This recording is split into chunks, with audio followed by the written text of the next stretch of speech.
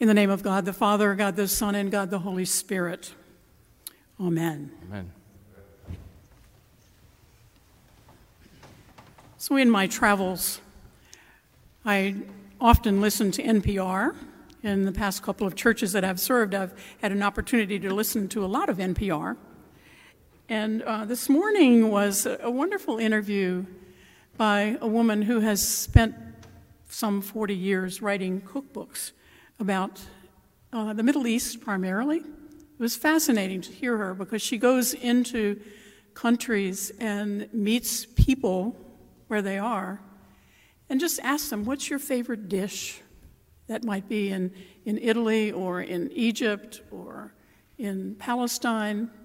And it was really wonderful to hear her talk about her adventures of creating her recipes that come from all over the Middle East.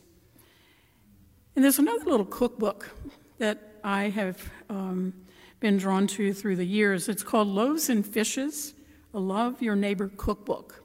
I don't know if any of you have heard of this little book. Co-authored by Linda Hunt, Marianne Frazee, and Doris Liebert, and published in 1980. It's unfortunately no longer being offered in print, but you can still get it on eBay. And it begins with a telling of the story of the feeding of the 5,000 from John's Gospel. The feeding story is located in all four of our Gospel writers, with some variation of detail. And there may be 4,000 in one story and 5,000 in the one that we hear this morning, and yet the end is still the same.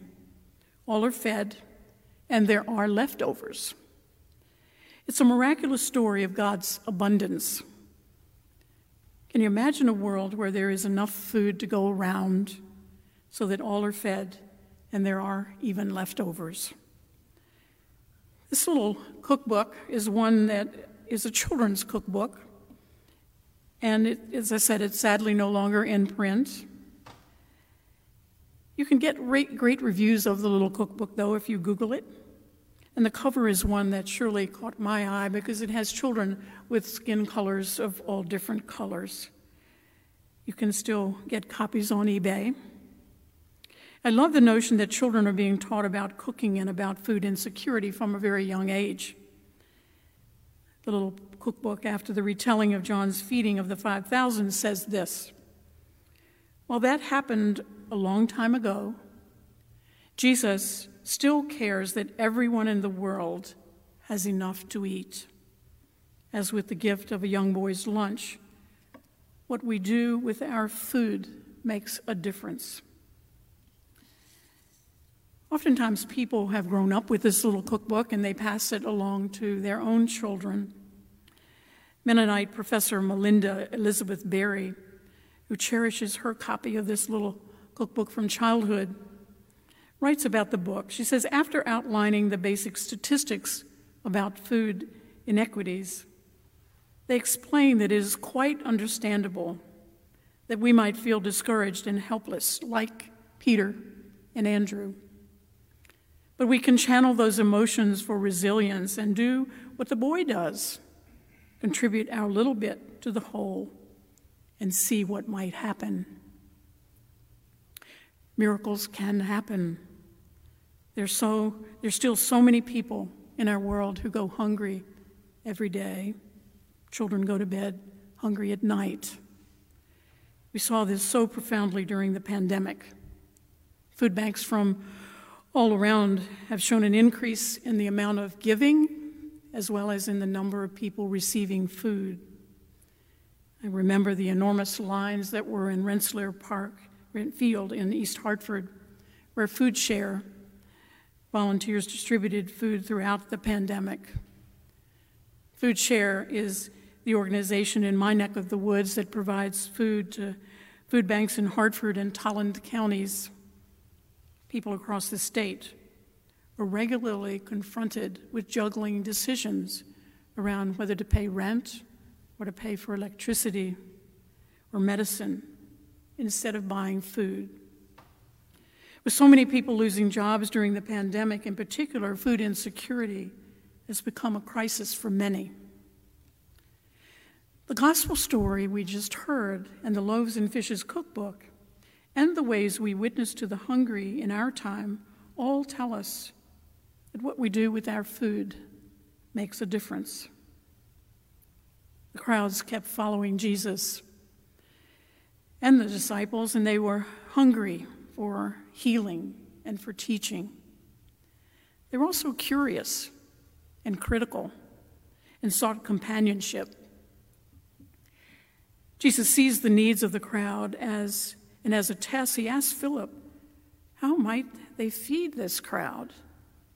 And Philip is very methodical and has calculated that 6 months' wages would not be enough to feed this crowd, even for just a little bread. And Andrew finds this little boy with 5 barley loaves and 2 fish, a boy who was willing to give all that he had to meet the needs of the people. How can that small amount make a difference to so many people?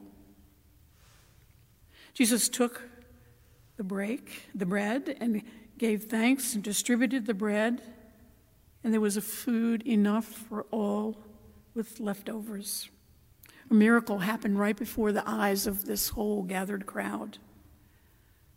The food was multiplied such that all were fed. None were left out, and there was plenty left over. And they began to say, this is the prophet, the one who's come into the world.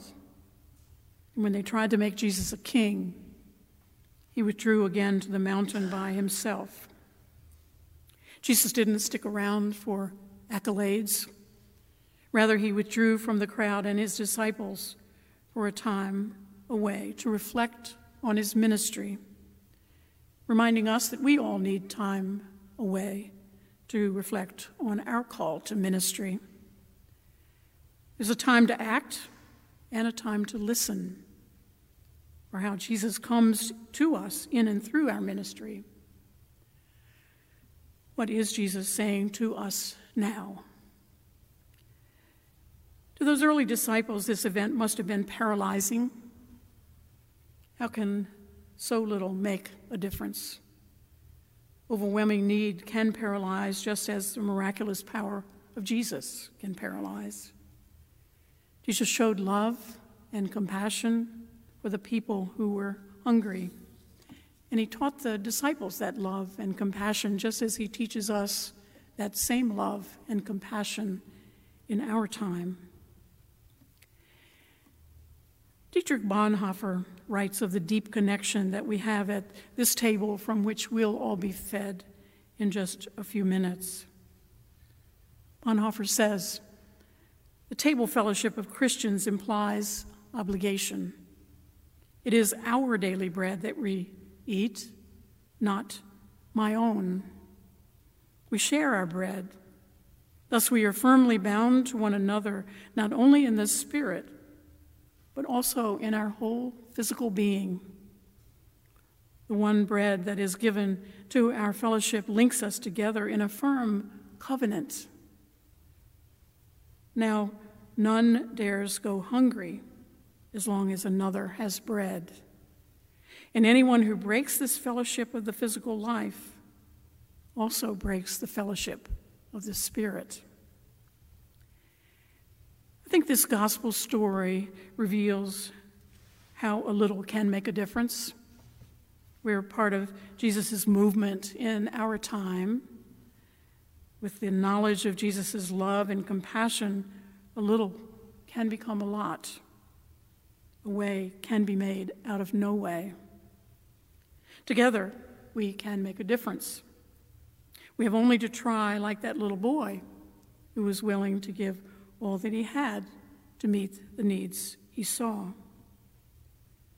We're called to see the needs and to see how we can be part of making a difference in our time. It's a little poem by Cordelia Baker Pierce in a favorite book of mine, Celebrating Women. Expresses this difference well, and the little poem is called Just a Housewife. I packed 5 cakes of bread and 2 small fishes, sent him off, my youngest lad, to take his father's dinner to the field. Came back alone, he did, all goggle-eyed. My fresh-baked bread that varmint gave away to some young traveling preacher out of Galilee. It fed 5,000 people. What a tale. It can't be true. But if it is, what kind of dough do these hands need this morning? Amen.